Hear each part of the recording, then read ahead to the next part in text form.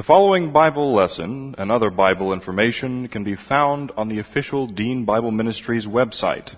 That's found at www.deanbible.org. That's www.deanbible.org. Dr. Dean is the pastor of West Houston Bible Church. And now, here's Dr. Dean with the Bible lesson. This is the record that God has given to us, eternal life, and this life is in His Son. He who has the Son has the life. He who does not have the Son of God does not have the life. He who believes on Him is not condemned, but he who believeth not is condemned already, because he has not believed in the name of the only begotten Son of God. For there is no other name under heaven given among men whereby we must be saved. For by grace you have been saved through faith, and that not of yourselves, it is the gift of God, not of works, lest any man should boast. For I am persuaded that neither death, nor life, nor angels, nor principalities, nor powers, nor things present, nor things to come, nor height, nor depth, nor any other created thing can separate us from the love of God, which is in Christ Jesus our Lord. For of Him, and through Him, and to Him are all things, to whom be the glory forever. Amen. Before we get started this morning, we need to go to the Lord.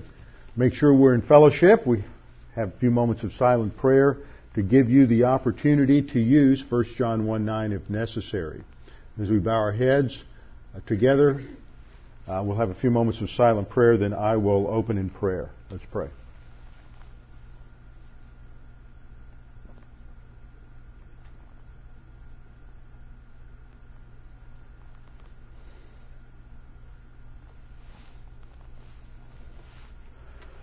Our Father, we're indeed grateful that we can come together this morning to study your word, to be challenged by what is in your word that you have revealed to us and for us. Father, we pray that as we study this morning that we may have concentration, that as we are walking by the Spirit, abiding in Christ, that God the Holy Spirit will make these things clear to us, that He will take the doctrines that we've learned before, couple them with the doctrines that we are learning now, and use that to produce spiritual growth and spiritual maturity in each of us. We were saved for a purpose, and that is to grow to maturity, to glorify and honor you in all that we think and all that we do. We pray that this will be a time that God the Holy Spirit will use magnificently in each of our lives. We pray this in Christ's name. Amen. There are several visitors this morning, and we've been studying Revelation chapter 3. We're coming to the conclusion of a section in the beginning of Revelation. Revelation chapter 2 and 3 gives us a series of 7 letters, ecclesiastical evaluation reports from the Lord Jesus Christ, the head of the church, to His church. And each of these letters gives certain dimensions related to their failures as well as their successes. But at the end of every one of these evaluation reports, there is a challenge. There's an incentive clause directed to the members of the church, and that is, don't be satisfied with just being saved, but press on to be in those classified as overcomers, as victors in the Christian life, those who are Nikao. And so we're studying this whole concept of being an overcomer and trying to understand exactly what that means scripturally. Revelation 3:21 states, "To him who overcomes, I will grant to sit with me on my throne, as I also overcame and sat down with my Father on His throne." The speaker is the Lord Jesus Christ. He indicates here that there is a comparison, or there is a relationship between the way He overcame and sat at the right hand of His Father on His Father's throne, and the way we too can follow in that same pattern and overcome and sit on His throne or with Him, and indicating that we would rule and reign with Him in the millennial kingdom. The term overcomer is crucial to understand. It comes from the verb nikao, related to the noun Nike, for the goddess of victory. It refers to victors, winners, conquerors, overcomers. It's in a participial form here, but it is used as a noun. And so it refers to those who are victors, those who are conquerors, those who are overcomers in the Christian life. But As we've studied in the past, we've seen that there are some issues related to understanding this particular word. The apparent problem comes from 1 John chapter 5, verse 4.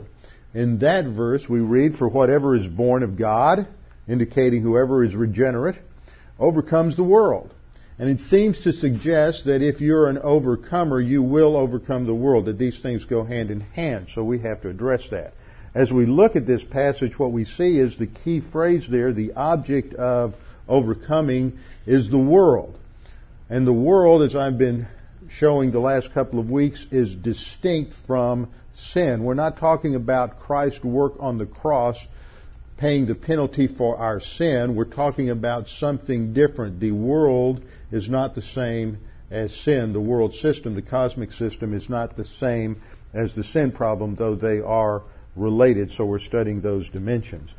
We went to John 16:33, where we saw that Jesus said, the night before he went to the cross, to his disciples, in the context of teaching them about the principles of the spiritual life that would come into play during the church age.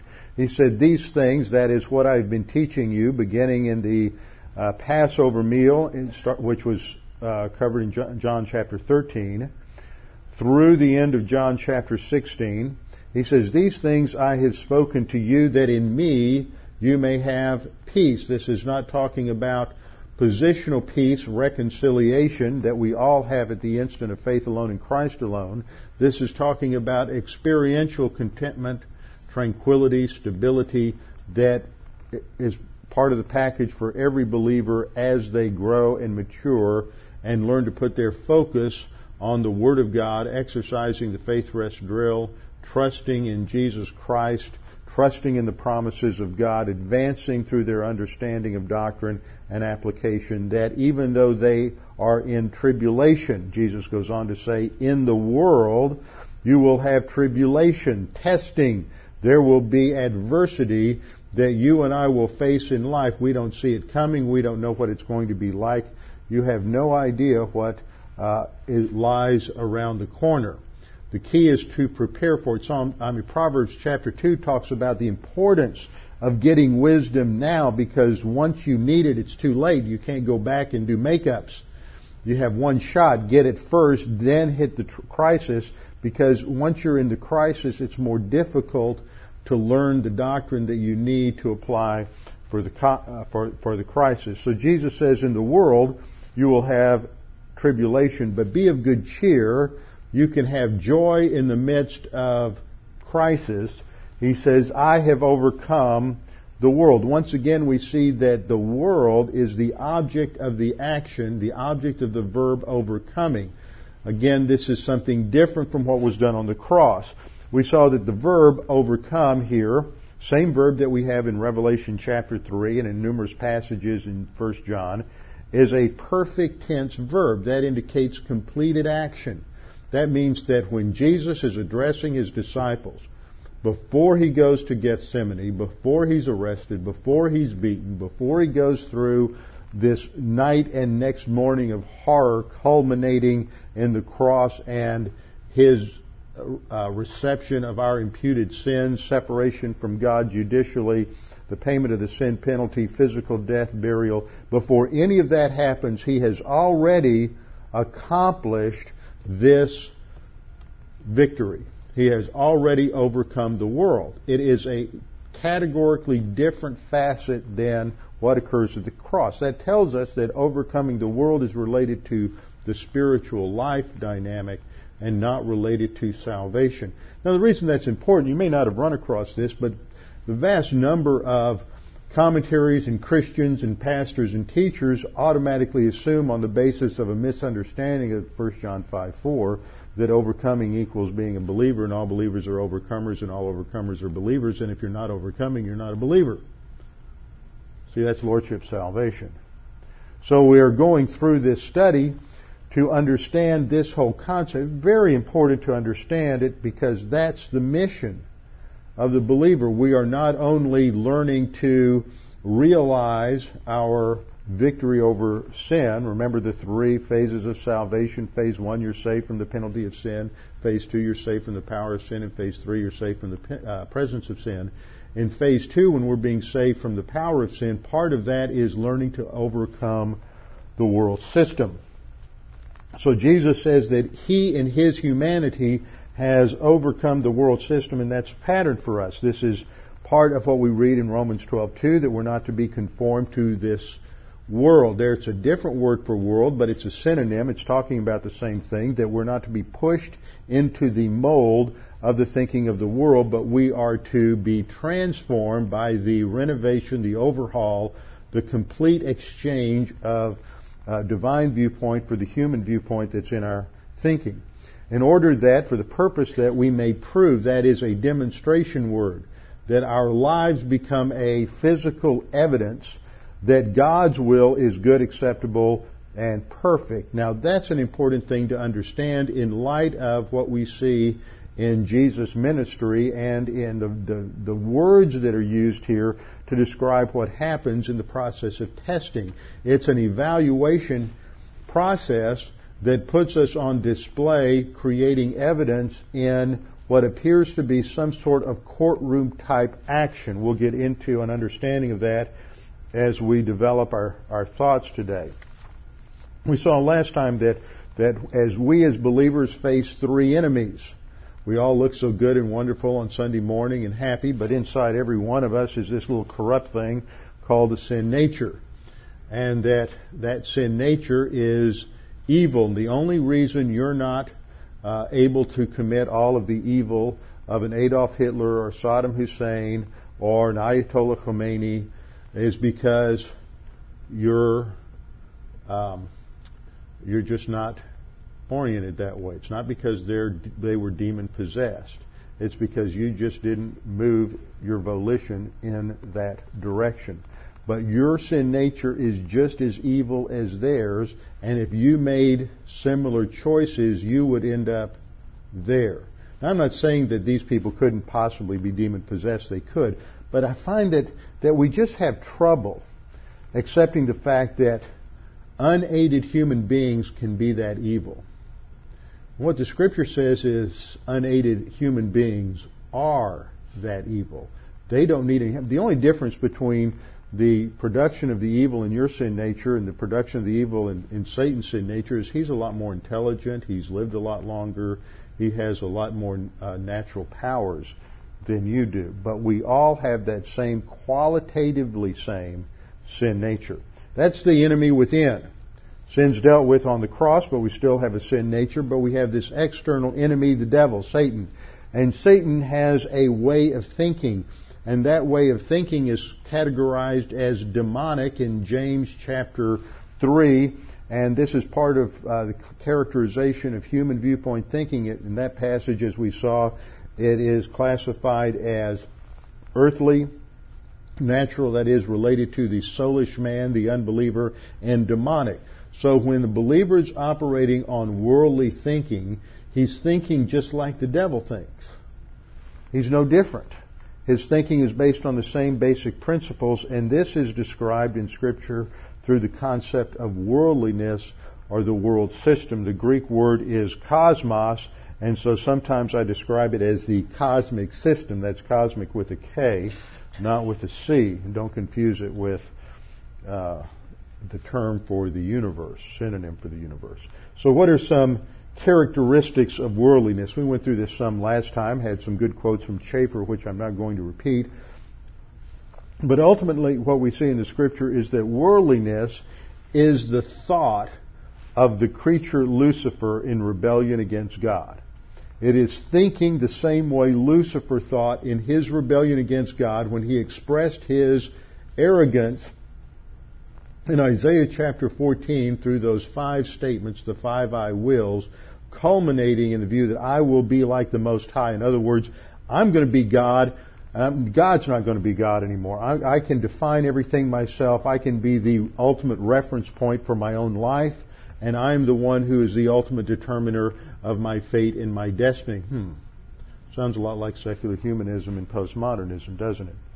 But everything that goes on in the history of mankind in terms of the realm of thought that is set apart from and is distinct from the Word of God is classified as worldliness, no matter how erudite it may be, no matter how fascinating it may be, no matter how moral it may be. Satan is the master of righteousness. 2 Corinthians tells us that he and his servants masquerade as angels of light, as ministers of righteousness. They look good. They sound good. Their rationales are appealing. That's why it's so deceptive and so destructive. So if we're going to boil this down to two basic characteristics, and I've reworked my terminology a little bit here from last week, there's two aspects to this. The first is arrogance. Arrogance is the promotion of self. It is making the creature or the creation the ultimate reference point. This is dealing with the fact that there's nothing beyond creation and evolution. Everything starts with this core, dense matter that culminates in a big bang. There's a couple of other competing views. But ultimately what you have is a creation. You go back into the ancient Near East and you look at the Egyptian creation myths or the Babylonian creation myths or the Greek creation myths, and they all borrowed from one another and influenced one another, but they all start with gods and goddesses who are themselves part of creation. They are not totally other. It's only in the Bible, only in Genesis, that you have a creator that is totally distinct from the creation and is independent of it, and therefore provides us with an ultimate reference point by which we can judge and evaluate everything in the creation. But Lucifer the creature, wanted to make himself the ultimate reference point, and so in following his line of thinking, that's exactly what we do. We make that which is in the creation the ultimate reference point. Romans 1 describes it as worshiping idols of stone and wood. Man comes along and worships nature or nature's gods. Man comes along and worships his ancestors or spirits, but it's always oriented. So now we're too sophisticated to do that, so we worship the internet or TV or celebrities or movie stars, or we worship our own success or whatever it may be, our own emotions, and that's where we're headed in our society. We just love bowing down at the idols created by our own emotions, but that's all part of arrogance. The other facet of worldliness is antagonism. It's arrogance and antagonism. I like the alliteration. The arrogance relates to that self-oriented, creaturely-oriented construct of reality, but it always ends up being antagonistic to God and to the revelation of God, no matter how much worldly systems may talk about religion, no matter how much worldly Christians may talk about the Bible and hold the Bible up and say, this is the Word of God, it is what I say, I am what it says I am, we do what it says to do, or whatever the saying is. You know what I'm talking about. And then you never talk about it again. I mean, that's just pure worldliness. It's moral, it's good, it looks good, it makes people feel good, but it's antagonistic to the message of the Scripture, even though worldliness often cloaks itself in the language of the Scripture.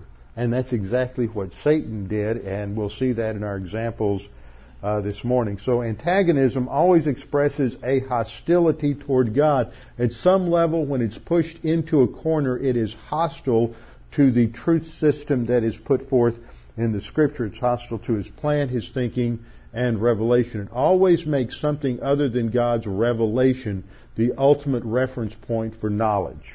Always push it, and that's what happens. It may be Christian mysticism, it may be Christian science, it may be Christian empiricism or rationalism, but it always ends up in some form of hostility to God. You can only have one ultimate authority. It's either God's revelation or it's something in the creation. So we saw that the other characteristics of worldliness are that it's an orderly, organized system of thought. Satan's brilliant.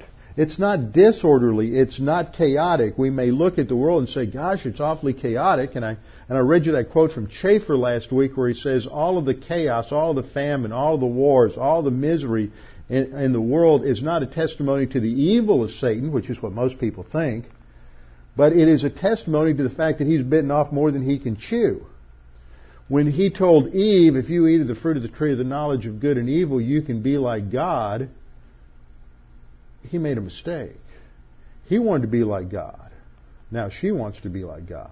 Now he's got competition. Then Adam wanted to be like God.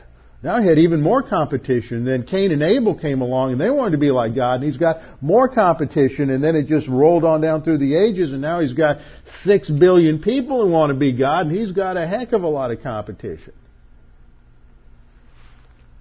And that's the problem, is everybody wants to be their own ultimate reference point, following in his pattern, and when that works itself out in history, it always deteriorates into chaos and calamity. So Satan promotes these various systems of thought to try to bring order out of chaos. So worldliness is an orderly, organized system of thought. We get that from the Greek word cosmos, which has to do with order and organization and structure. We get the English word cosmetics from that, when a lady organizes her face to look good. That's the idea. Order and organization is at the core of this. You may not always see the order and organization in these systems, but it's there. And these systems of thought provide the creature with a rationale for living independently of the Creator. See, that's that arrogance thing again. It gives you a rationale for doing what you think is good, doing what you want to do. It gives you a rationale to validate your own agenda and feel good about it. And that it really is justified somehow scripturally. So, second point, worldliness is the thought structure which provides the rationalizations for the operation of the sin nature. That's how these things link together. That's how they come together.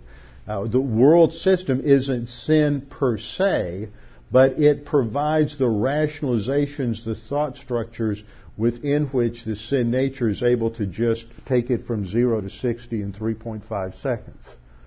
And we just slip into it so naturally because there's this affinity between the sin nature and the thought structures of the world system that we don't even realize we're immersed in it while we're doing it.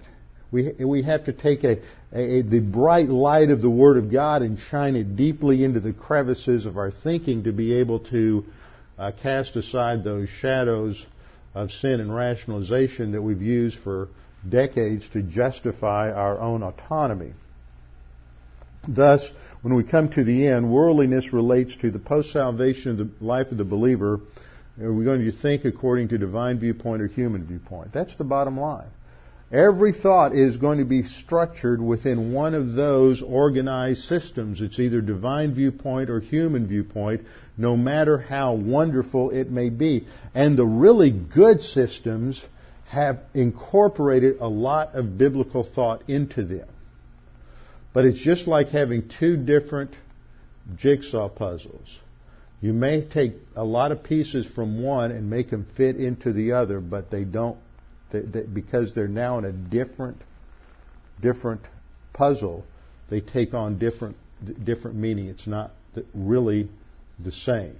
It's just like when you, as a Bible-believing creationist, who believe that everything in the earth is created by God, that when you go as a scientist and you examine a tree or you're looking at DNA structure, ultimately you're looking at it from a different vantage point, and you understand it to be something different than the evolutionary scientist who's looking at it as something that's just a cosmic accident.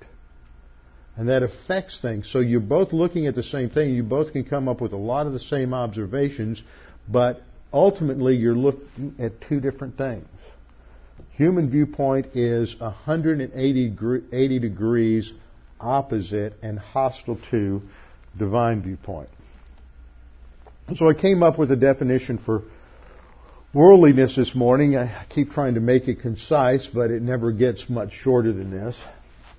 The biblical concept of worldliness describes the collection of ideas, philosophies, religions, standards, values, purposes, and methods to achieve those ends which characterize a culture or subculture. That's just the first sentence. It describes a collection of ideas and philosophies of life. Every one of you is a philosopher. Every one of you has a philosophy of life. Some of you have a well thought out, structured, intelligent philosophy of life. Others of you have a disorganized, hodgepodge, eclectic philosophy of life. But every one of you has a philosophy of life. Everybody's a theologian. Everybody has a view of God, has a view of man, has a view of nature. And we're all philosophers. We all have this philosophy of life. Now the issue is it biblical or is it not? So it's a collection of ideas, philosophies, religions. It runs the gamut from religions of morality or pseudo-morality, religions of thought, metaphysical religions such as Near Eastern religions like Buddhism and Hinduism and Taoism and other things such as that. So we have all kinds of different religions, including atheism. If theism is religious, then its opposite, atheism, is also a religion. It's that prefix of a that comes out of the Greek. The Greek calls it an alpha privative.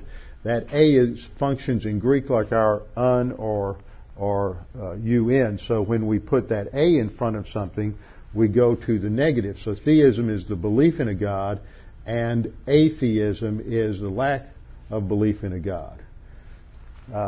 Think about it a little bit. Musing is an old English word for thinking. What do you think amusement is? Where you go so you don't have to think. Okay. The biblical concept of worldlinism describes a collection of ideas, philosophies, religions, standards. Everybody's got standards. Everybody uses those words like ought and should, and that immediately indicates that there's some sort of hidden value system there, even if they say there are no absolutes. Now, oh, is that an absolute? Let me think. So watch out for that. Everybody's got standards. Everybody's got values. Everybody sooner or later says that's right or that's wrong or that shouldn't happen. Something offends them. So there's always some value system. And it's always oriented towards some future goal, some purpose, some direction. And so we have various purposes, goals, direction, and then methods to achieve that. I always put that in there because so many people think methods are neutral.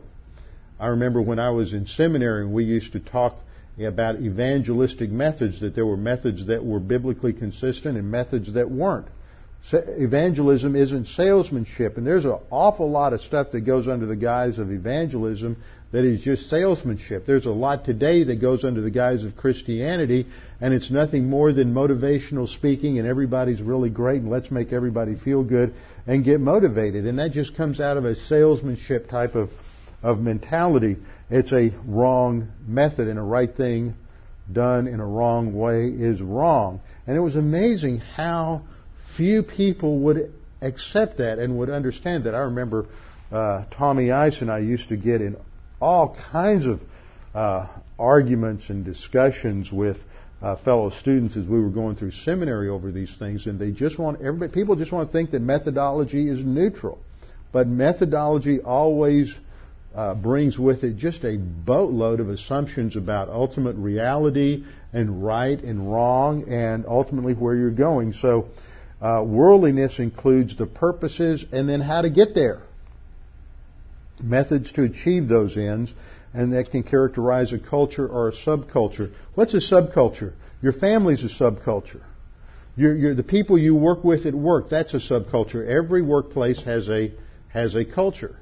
Whether you're working in a school, whether you're working in a university, whether you're working as part of a sales team for a particular company, whether you're working in technology, whether you're working in management, every company, every organization of people has a subculture. And that subculture has values, and it has purposes, and it has all kinds of things related to this. It has a philosophy of its own existence and its own importance and where it's going. And all of that relates to this whole concept of worldliness. Okay, that's just the first sentence. The second sentence reads, as such, this worldview incorporates and is expressed in every aspect of a culture's views of the individual and social relations. How you view the importance of a person. If you're an American, you have a high value for the individual. The individual is more important than anything else. But if you go to other cultures, the individual is irrelevant. You go to India, the individual is nothing. The society as a whole is what's important. You go to North Korea, the individual has no value whatsoever. It's all about the state itself. So this worldview expresses itself in your view of individual relationships and social relationships. It affects what happens and how you view the two individuals that come together before a pastor and say, we want to get married and we want to have a marriage that is a Christian marriage and view our relationship to one another within a Christian context. All of a sudden your views of being individuals changes within that corporate structure. It affects theories of knowledge and, of course, then its corollary, theories of learning. This would dominate educational theory. How do people learn? What are the problems that come up with learning? Why are people ignorant? Why are very intelligent people ignorant of the gospel and willingly ignorant of the gospel? Had an interesting conversation this last week with the film crew that came. Most of you know when we were in Israel last summer, a film crew showed up filming a documentary on evangelicals and Israel and how the modern state of Israel and the whole biblical teaching about Israel affects their political views. And they followed us around Israel, and we got to know them. And since I was there from out of Boston, since I was back up in New England this last week, they showed up at Preston City and videoed on Thursday night at Bible class, and then we went down and spent about 3 hours together on Friday morning. And one of the men that came this time that wasn't in Israel, but a guy that came along probably about early 50s, I would say, extremely accomplished musician. He's played guitar with a number of celebrities such as Carly Simon and a few others. He's had nonfiction and fiction books published. He was a former New York City prosecutor, and his father was Jewish. He grew up, his wife is an Emmy Award-winning director of documentaries. He's directed or co-directed 5 or 6 documentaries. Very, very intelligent. IQ off the charts. Well, I like a little bit of Buddhism here and a little bit of Judaism here and a little bit of this here. That's typical today. Just sort of religion is a hodgepodge. Well, why don't you believe in the God of the Scriptures? Well, so we didn't have a lot of time to talk about that, unfortunately, and maybe in the future we will. But see, intelligence has nothing to do with acceptance or rejection of Christianity. You may come up with more sophisticated ways of suppressing the truth and unrighteousness. But see, the issue really isn't intelligence. It's not IQ. It's not education. Or lack of it. It's moral. People don't want to know about God. They are suppressing that in unrighteousness. And that's part of factoring in this whole concept of knowledge and learning. Furthermore, we have expressions of reality in visual and performing arts. That's always a tough one for people because you go around the world and you talk to people and they would say, well, art and music that's just art and music. That really doesn't have anything to do with philosophy. But it all came out of philosophy originally back with the Greeks. Science, technology, literature, law, all of this comes out of worldview. Everything. And the goal of the Christian is to start with the Scripture and rewrite all of this. We'll never get there. Isn't it fascinating? Isn't it fun? It's not just learning the gospel and getting saved, learning how to confess your sins. It's taking the Word of God and learning it inside and out, and then taking it into all the different fields of endeavor that everybody in the body of Christ is involved with, whether it's science, law, finance, teaching, education, whatever it is, and working it all out, working out the foundation of biblical thought into those intellectual dimensions. Isn't that fun? I mean, we're going to be doing this for forever. Okay, last sentence.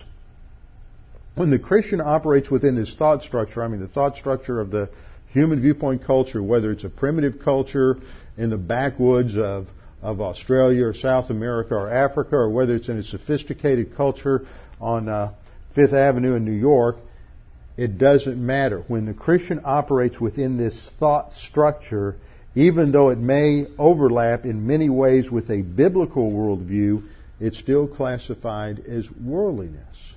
There are a lot of churches in this country that are biblically sound on the gospel. They might be close to biblically sound on sanctification, but their structure within which they live and problem solve and relate is totally worldly. Their methodology is worldly.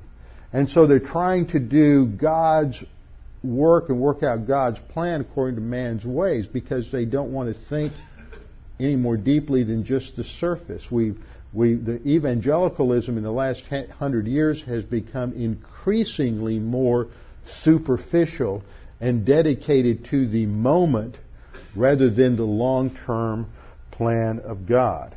So this just helps us understand worldliness. Now, when did Jesus overcome worldliness? He did so in the temptations. Let's just get started on this. Matthew chapter 4.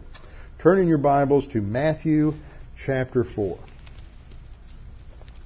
Matthew chapter 4, we have the temptations of Christ.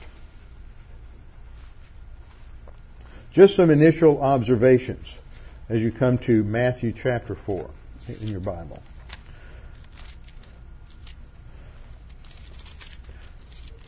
First of all, this is at the beginning of Jesus' ministry. This is at the initiation of His public ministry. He has just been baptized by John the Baptist in the River Jordan, which indicates His being set apart to that ministry, His authentication by God the Father and God the Holy Spirit at His baptism.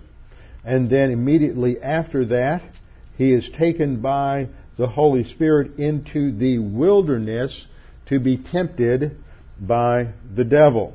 So the first thing we notice is that He is being led into this position by the Holy Spirit. The Holy Spirit can lead us into positions of testing for a purpose. Now, it's important to understand this concept of testing that we have in the Scripture.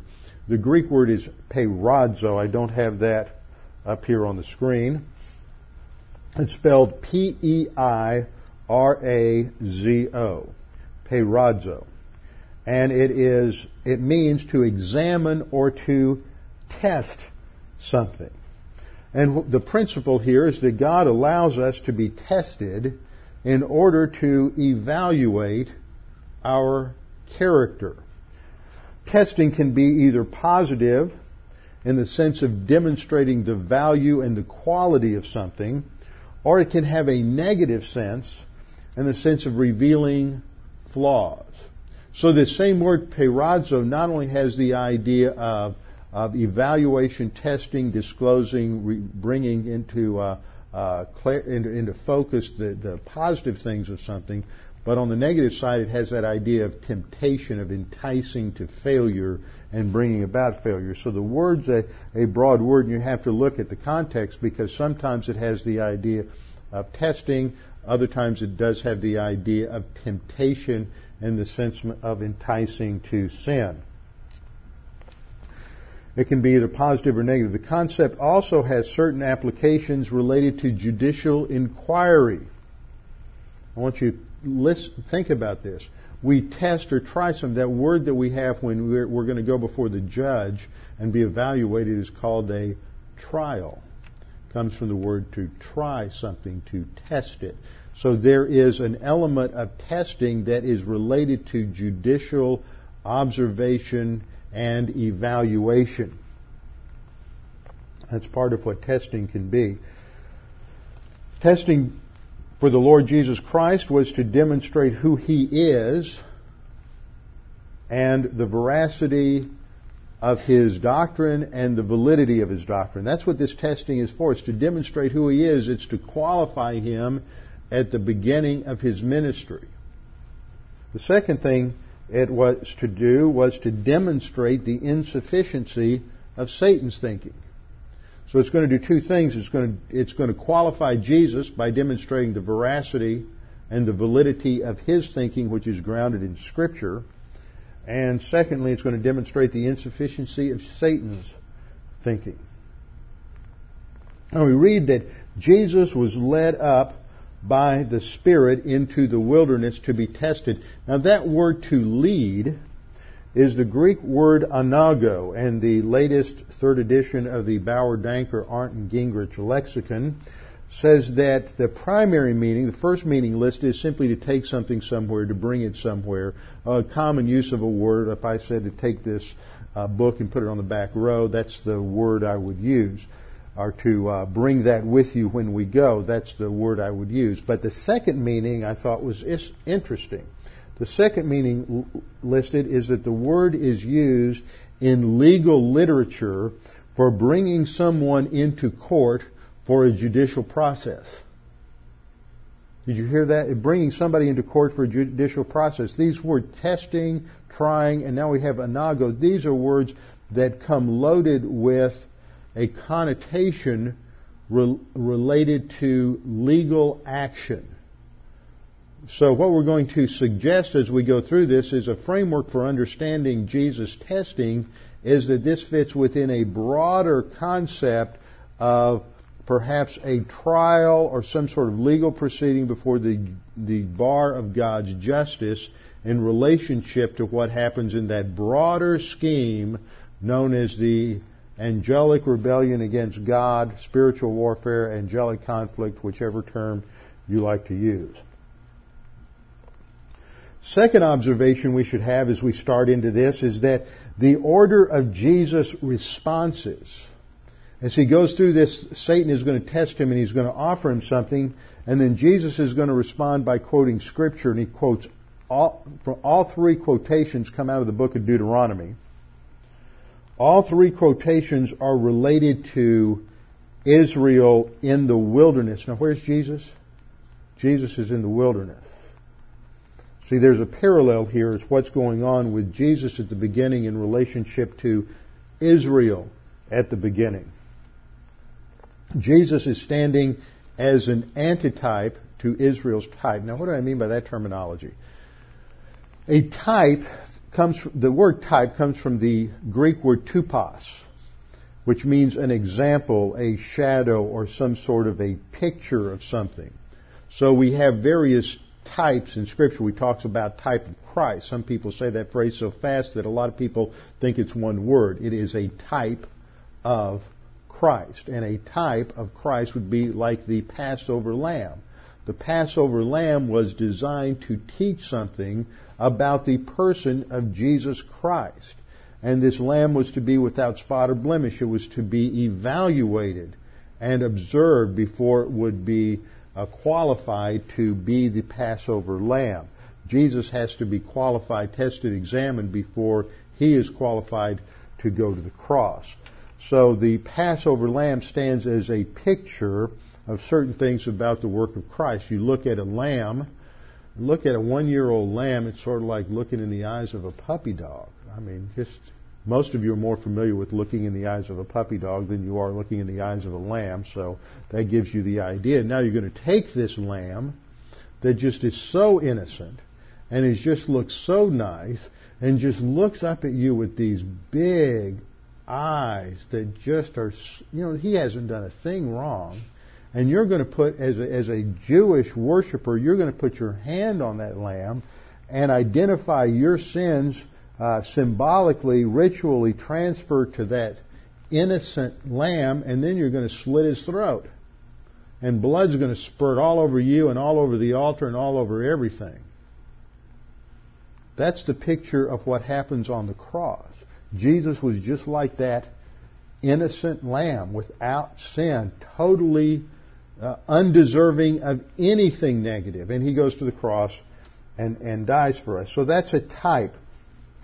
Well, Israel in the Old Testament in the wilderness going through their testing is a type, and the term antitype refers to that for which it stands or that which it represents. The Israelites in the Old Testament were in the wilderness for 40 years. Jesus was in the wilderness for 40 days. They're both in the wilderness. They both become hungry. They both face life-threatening crises.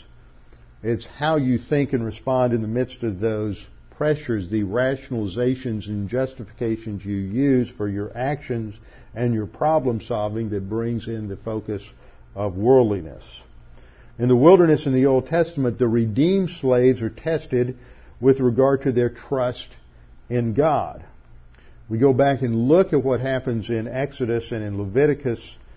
Their failures and their desire, when they failed, when they hit these crisis points, they failed, but what did they want? They wanted to go back to Egypt. They created, when Moses is gone for too long up onto Mount Sinai getting the law, what immediately happens? They get impatient and they have Aaron take all their gold and everything, build a golden calf, which was an idol that they picked up in Egypt. See, they're thinking like fallen Egyptians in that cultural worldview, and they just slip right back into it and they create an idol. This is the God who brought you out of Egypt. And then they complain about the food, the manna from heaven, and they start complaining about it, and we want to go back to the leeks and the garlics and all the food of Egypt. They wanted to be back in that pure human viewpoint pagan culture and not out in a culture where God was testing and evaluating and preparing them so they would have the capacity to enjoy and appreciate and exploit the blessing that He was going to give them by taking them into the promised land. And that's where a lot of us are at times. We'd rather be in the comfortable comfort zone of the world system and worldly thinking than to be challenged with biblical thought and have to go through all that effort of learning how to think biblically. We don't want to learn how to think anyway, much less learn how to think biblically and then put that into application in our lives. And what we see in the process of Israel's testing in the wilderness is the issue of food and manna, which is in Exodus chapter 16, and then the complaining, testing God, the issue with water in Massa in Exodus 17, and then the problem in Exodus 23 and 34 where they want the land or the kingdom without going through the cost. And that's the same order we have in Matthew with the testing of Jesus. First it's he's going to quote from Deuteronomy 8 related to manna, then he's going to quote from Deuteronomy 6 from related to Massa. And first he's going to quote from Deuteronomy 8, then he's going to quote twice from Deuteronomy 6 related to Massa, and then from related to the kingdom and land acquisition. So it follows that same pattern. So that sets us up. We can see the failure of the Jews on the one hand as they're facing crises and testing in the wilderness. And what happened? They sinned, but their sins are encapsulated in the rationalizations of the cosmic system and the culture that they came out of. And then when we see Jesus handling the same test, He's the counterpoint, and He handles it with the Word of God, demonstrating that juxtaposition of divine viewpoint thinking with human viewpoint thinking. Okay, we need to stop here. We'll come back and start up next time in Matthew chapter 4. Verse 3, as we get into the specifics of the three temptations of Christ and how He avoids the test by thinking biblically based on Scripture rather than succumbing to the thought forms of the culture.